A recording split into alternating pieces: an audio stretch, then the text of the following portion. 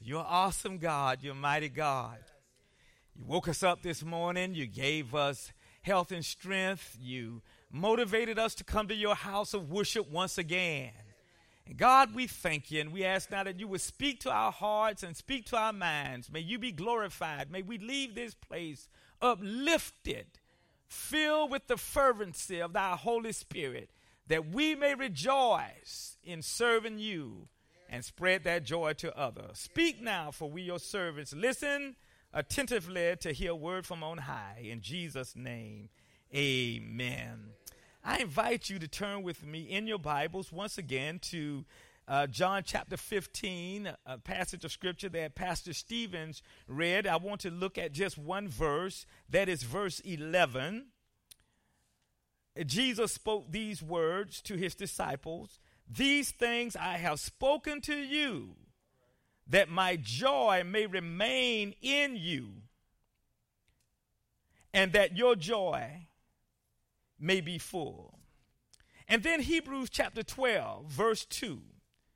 Looking unto Jesus, the author and finisher of our faith, who for, there's that word again, the joy that was set before him endured the cross, despising the shame, and has sat down at the right hand of the throne of God. I want to preach this morning with the help of the Holy Spirit, and I solicit your prayers from this subject, the joy of the Lord. Isn't that a great topic on Sunday morning? With all that's going on in the news, all that you've listened to all this past week on the news, and perhaps some of you were listening to the news last night and this morning with all of the turmoil going on in our world, all of the disagreements, the conflicts, but to come to church and hear a word about the joy of the Lord, that right there excites me. With all of the sickness that's going on, all of the death, all of the tragedy, and to come and to hear about the joy of the Lord. What a great topic. And that's what I want to focus on today. I want to talk about the joy of the Lord. Jesus spoke of a fullness of joy that he was eager to impart to his disciples, and he wants to impart to us. Jesus' life was full of joy, and he wanted his disciples' lives to be full of joy. He didn't want moping and complaining and worried disciples. He wanted the disciples to be full of joy, and he wants us to be full of joy. In fact, that's how we attract other people. Who wants to be around people who are down and depressed? Want to be around people who are joyful, don't you? I mean, you want to walk into your office, if you have an office, and hear somebody say, "Good morning. What a great day this is going to be." The joy of the Lord. Now, the joy that Jesus spoke about was different than the usual definition or term of joy that we have today. For example, the joy that Jesus had did not come from his social affiliations. In fact, there were some folk who thought highly of him, but it didn't come from his social contacts, if you will. The joy that Jesus talked about didn't come from his economic stability. As we look at economic stability, it wasn't like Jesus had a 401k. It wasn't like he had a mansion in the gated community there in Galilee. I mean, it wasn't like he had all these things. I mean, it just wasn't. It wasn't like that. It wasn't like he had all of his, retirement stuff in place. That has its place. Now, on a divine nature, he owned everything, but in his human nature, he owned nothing. In fact, one of the Jesus that said, "Birds of the air have nests, foxes have holes." Jesus said, "But the Son of Man has no place to lay his head." I mean, he didn't have joy from all of the stuff that he that he had accumulated. He did not have joy because of his political contacts and political affiliations. In fact, there were some of the Pharisees, I think Gamaliel, rabbi, thought pretty highly of him. And I think Nicodemus, who came to him at night questioning how to become saved, thought pretty highly of him. And then there was Joseph of Arimathea, who was wealthy, who gave up his tomb for Jesus to be buried in. But, he didn't really have the political contact. Herod hated him, and a lot of the officials hated him. So he certainly did not get joy from that. When Jesus spoke concerning joy, when he spoke about joy to his disciples, he was talking about a supernatural phenomenon that was more precious than anything that this old world had to offer. Y'all remember that song? I know the Butlers remember. This joy that I have, the world didn't give it to me. The world didn't give it, and the world can't take it away. What that says is, if you got joy that the world didn't give and the world can't take away, it's lasting and it's not temporal. Jesus was talking about a joy that money couldn't buy. He couldn't talk about joy that money couldn't buy. He talked about joy that men and women could not produce, a joy that couldn't be voted in or out of office. He talked about a joy that was not subject to popular opinions and circumstances or situations. When Jesus talked about joy, he was talking about something far greater than this world could offer. And if that's the only joy you have, you're in trouble. If the only joy, if the only satisfaction, if the only contentment you have comes from what this world can offer and what people can offer, you are in deep, deep, deep trouble. So what kind of joy did Jesus experience, and how does the joy Jesus experienced relate to us? Well, let's examine briefly four ways. First, Jesus experienced the joy of knowing God as his Father. That was joyful, right? I and my Father. He experienced joy just by knowing God as Father. That intimate contact brought him joy. Jesus' favorite title for God was Father. When Jesus prayed, he addressed God as Father.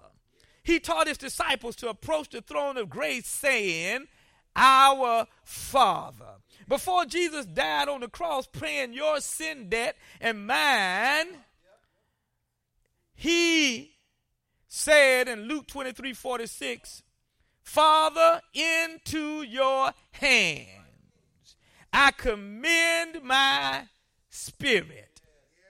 In the eyes and mind and heart of Jesus, God was more than a cosmic reality. In the lives of some folk, that's all God is, But in the life of Jesus, he's more than a cosmic reality. He was more than a principle behind all creation. He was more than the divine architect, more than the motion that set everything else into motion. To be sure, in the eyes of Jesus, God was his lovingly, heavenly Father, and that produced joy. Jesus was eager that his disciples experience and appreciated the joy of knowing God for themselves. Jesus understood that his disciples could know a lot of people, but only joy would come from them knowing God. True joy. Is there anybody here in this house of worship today who is experiencing the joy of knowing God as your Father? Is there anybody here today who can testify that I've had some sunshiny days, I've had some rainy days, I I've had some mountaintop experiences. I've had some valley experiences, but through it all, I still have joy. Is there anybody here who can stand up and high five the songwriter if he were here, who wrote these words? I have a maker. He formed my heart. Before even time began, my life was in his hands. I have a father. He calls me his own. He'll never leave me no matter where I go. He knows my name. He knows my every thought. He sees each tear that falls. He hears me when I call. Oh, what joy there is associated with knowing God. Oh, what inward contentment there is with having a deep, abiding fellowship with God. Oh, what eternal happiness there is in knowing the Father for ourselves. Come what may, when you know God. Come what may, when you know the Father. Come what may, when you know Jesus. You will have that deep down joy. Second, Jesus experienced the joy of glorifying God. Jesus said in John 17:4, I have glorified you on earth. I have finished the work you have given me to do. Jesus came into the world to reveal the nature of God to the hearts of humanity. Jesus came as a tangible expression. Jesus came as a touchable example. Jesus came as a triumphant illustration of God's plan for his people. He came to reveal the greatness of God's love for a people, that's you and me, who had fallen and could not get up. He came, John 10:10 tells us, get this now, that we may have life and have life more abundantly. He came so that we could have an opportunity to experience God's love, God's grace, God's mercy. He came that all who would call upon his name would be saved. That equals joy. That's joy. When you know that he came to save you and me, that's joy. Jesus experienced the joy of glorifying God. Get this now, while hanging on the cross of Calvary. What Jesus teaches us in the text is that God's joy supersedes anything in life that we go through. That's what he's teaching us in the text. His joy superseded Calvary's cross. That's what the writer of Hebrews says, looking into Jesus, the author and finisher of our faith. Get this, who for the joy, even while he faced the agonizing death, who for the joy, even though he dealt with folk who hated him, and for the joy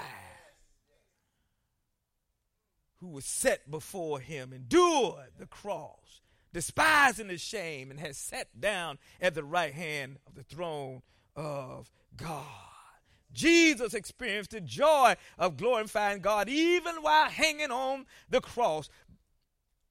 The writer of Hebrews 12:2 states, again, looking unto Jesus, the author and finisher of our faith, who for the joy that was set before him endured the cross, despising the shame, and has sat down at the right hand of the throne of God. Jesus experienced the joy of the Lord even while going through tough times. And that's where we ought to be as a church.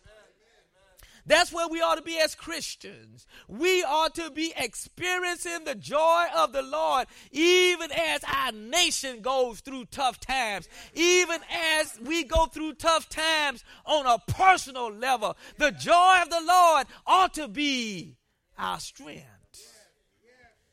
Now, if you want joy of the Lord in your life, Jesus teaches us to glorify him. there's a whole lot of self-glorification going on. There's a whole lot of glorification of people going on, and people on thrones and people in the spotlight. But really, if you want to know the joy of the Lord, glorify him. That means you lift him up. You praise the name of Jesus with your lips, that is. Tell everybody who will give you an audience that the Lord has been good to you. Tell everybody how he has blessed you. Tell everybody how he raised you up off your sick bed. Tell everybody now how good you are that got you to where you are, but tell them that it was the Lord that blessed me to be where I am. When you do that, you will have joy. Yeah. Not only praise him with your lips, but praise him with your life. Let your light so shine that men may see your good works and praise your Father in heaven. Listen, if you got anything going on, you ain't got to run around telling folk that you saved, sanctified, Holy Ghost filled, on your way to heaven. If you got it going on, they will know it by your lifestyle. They already know. All you got to do is let that light shine. They'll know if you belong to him. If you let your light shine, they can hear it from your lips, but they can see it in your life. Yeah.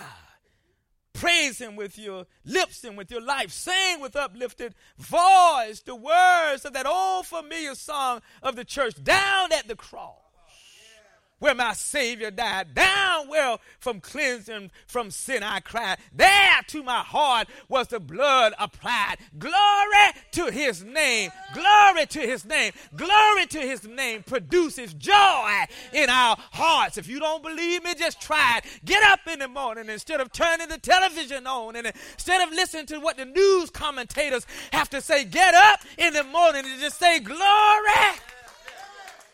to his name. Praise his holy and righteous name. Third, Jesus experienced the joy of obeying the will of God. If you want joy, just obey God. If you want the joy of the Lord in your life, just do whatever it is God tells you to do. In John 4:34, Jesus said to them, get this, my food is to do the will of him who sent me and to finish his work. Jesus said to his disciples, my food, my satisfaction, my contentment, my fulfillment, my joy in life comes as a direct relationship a direct contact of my doing the will of God. That's what he's saying. He's saying my food, my satisfaction, my joy. In other words, I get joy when I'm doing what God tells me to do.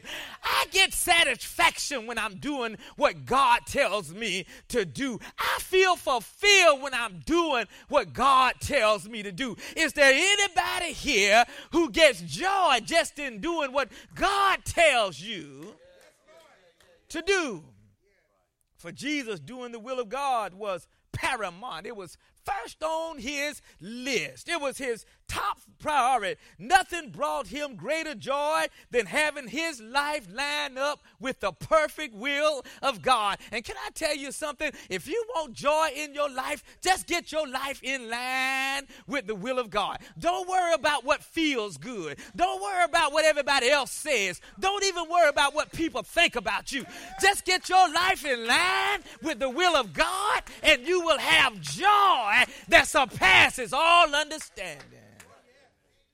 In fact, you'll be walking around singing and praising, and your life will be reflecting the will of God, because the joy, because you're in God's will. Being in the will of God was a top priority for Jesus, and he wanted it to be the top priority for his disciples. Even while teaching his disciples to pray, Jesus taught them to always pray place the will of God before their own. Didn't he do it? Matthew 6 and 9 through 10, he taught them to pray, Our Father, hallowed be thy name. Your kingdom come. What he's saying is, your will, thy will be done. Down here on earth as it is in heaven. Jesus not only taught them to make the will of God first in their lives, but he modeled making the will of God first in their lives. For while agonizing in the Garden of Gethsemane, Jesus prayed in Matthew 26:39, Oh, my Father, if it be possible, let this cup pass me. But get this conjunction. Nevertheless. That's like shifting gear.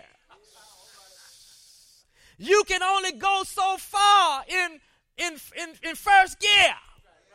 If you want to get on up the road, you got to shift. So Jesus shifted and he said, nevertheless.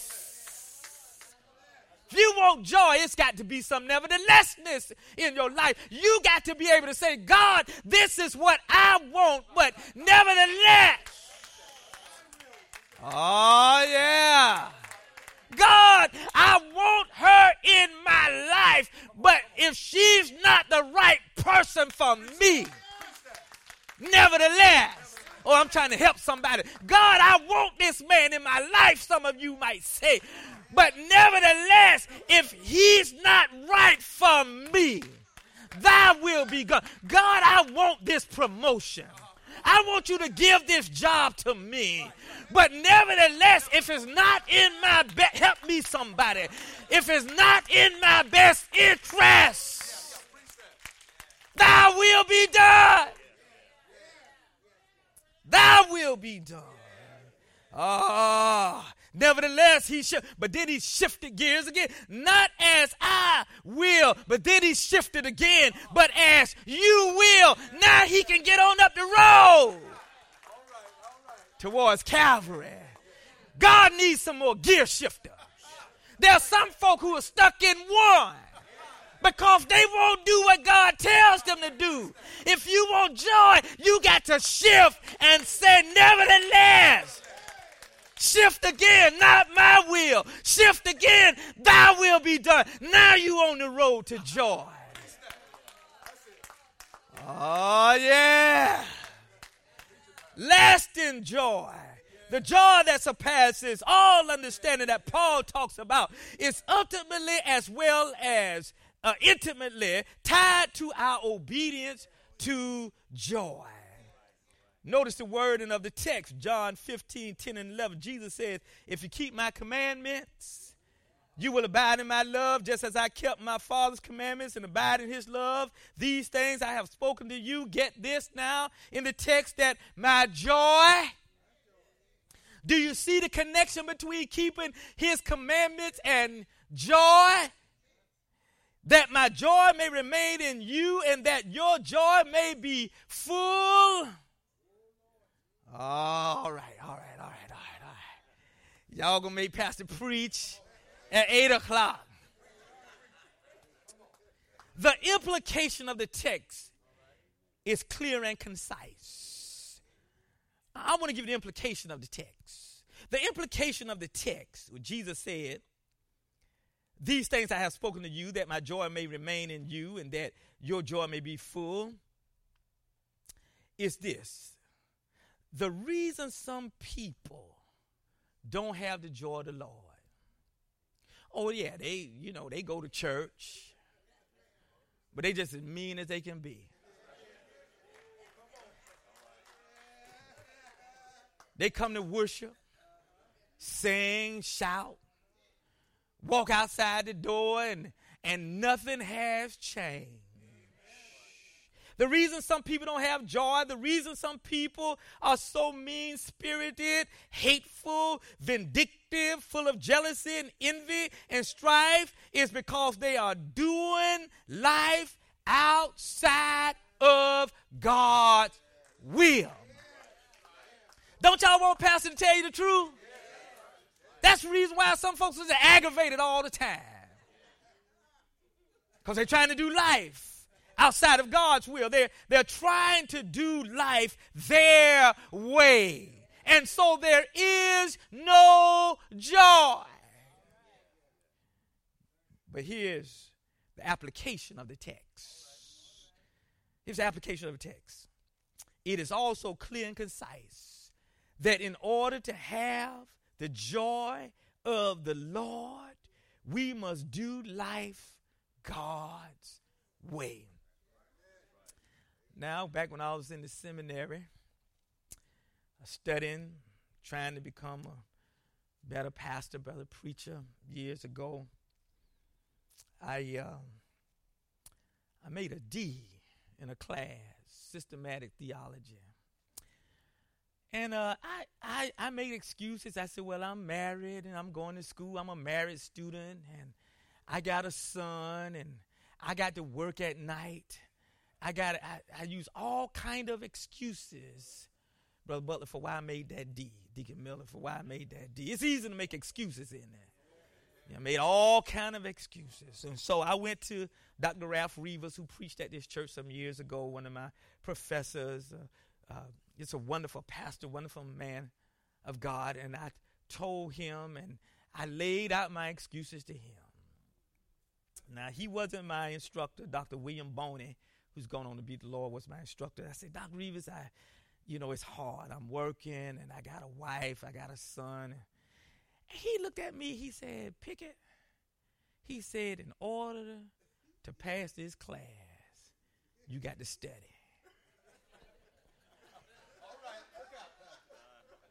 I mean, Pastor Stephen, Pastor Joe, I'm looking for some consolation. Dr. Stephen, you're an instructor. I mean, I'm looking for some mercy.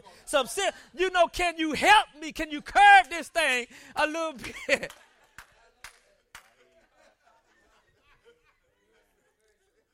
So I went back and got me some flashcards. My wife and I sat down on the floor of our apartment, and she helped me pass class. I graduated on time. The rest is history. I thank God that Dr. Rivers was not a pushover. I thank God that he did not uphold me in my sorry excuses. But he told me the truth. And he said, man, it ain't no other way. I just want to say as your pastor, because I love you, it ain't no other way to have the joy of the Lord in your life except to live your life in the will of God. Do it God's way. I assure you, if you don't have joy, you'll get it. Or it might be hard. It might be challenging because the flesh doesn't like to turn certain things loose. See, what Ralph Rivers didn't know, what I didn't tell him was, I had a lot of time to study. I was home watching TV. I'm watching the ball games, watching the news, all that, flunking out big time.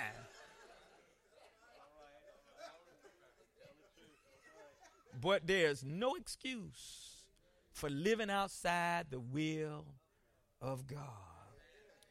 Fourth and finally today, Jesus experienced the joy of the Lord by giving himself in service to others.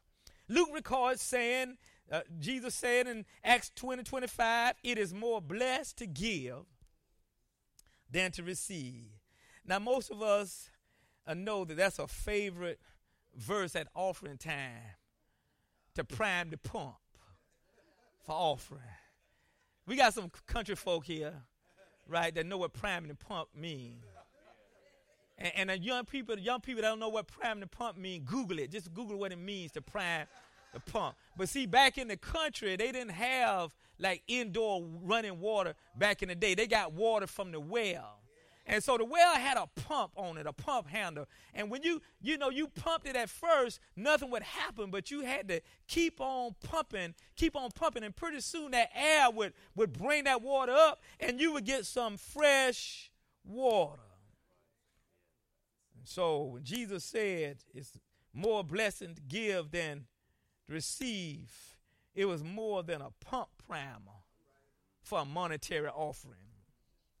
This verse represents a foundational principle by which Jesus lived his life. In Mark 10:45, Jesus says of himself, "For even the Son of Man came not to be served, but to serve, and to give his life as a ransom for many." We live in a world today saturated with takers.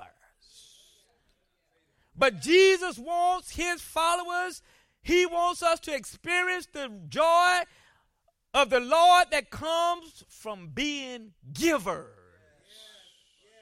It's more blessing to give than to receive. He wants his followers to experience the joy that comes with being givers. Givers are those who have found purpose and meaning in life while serving others. Giving are those who have found, givers are people who have found joy in giving to others.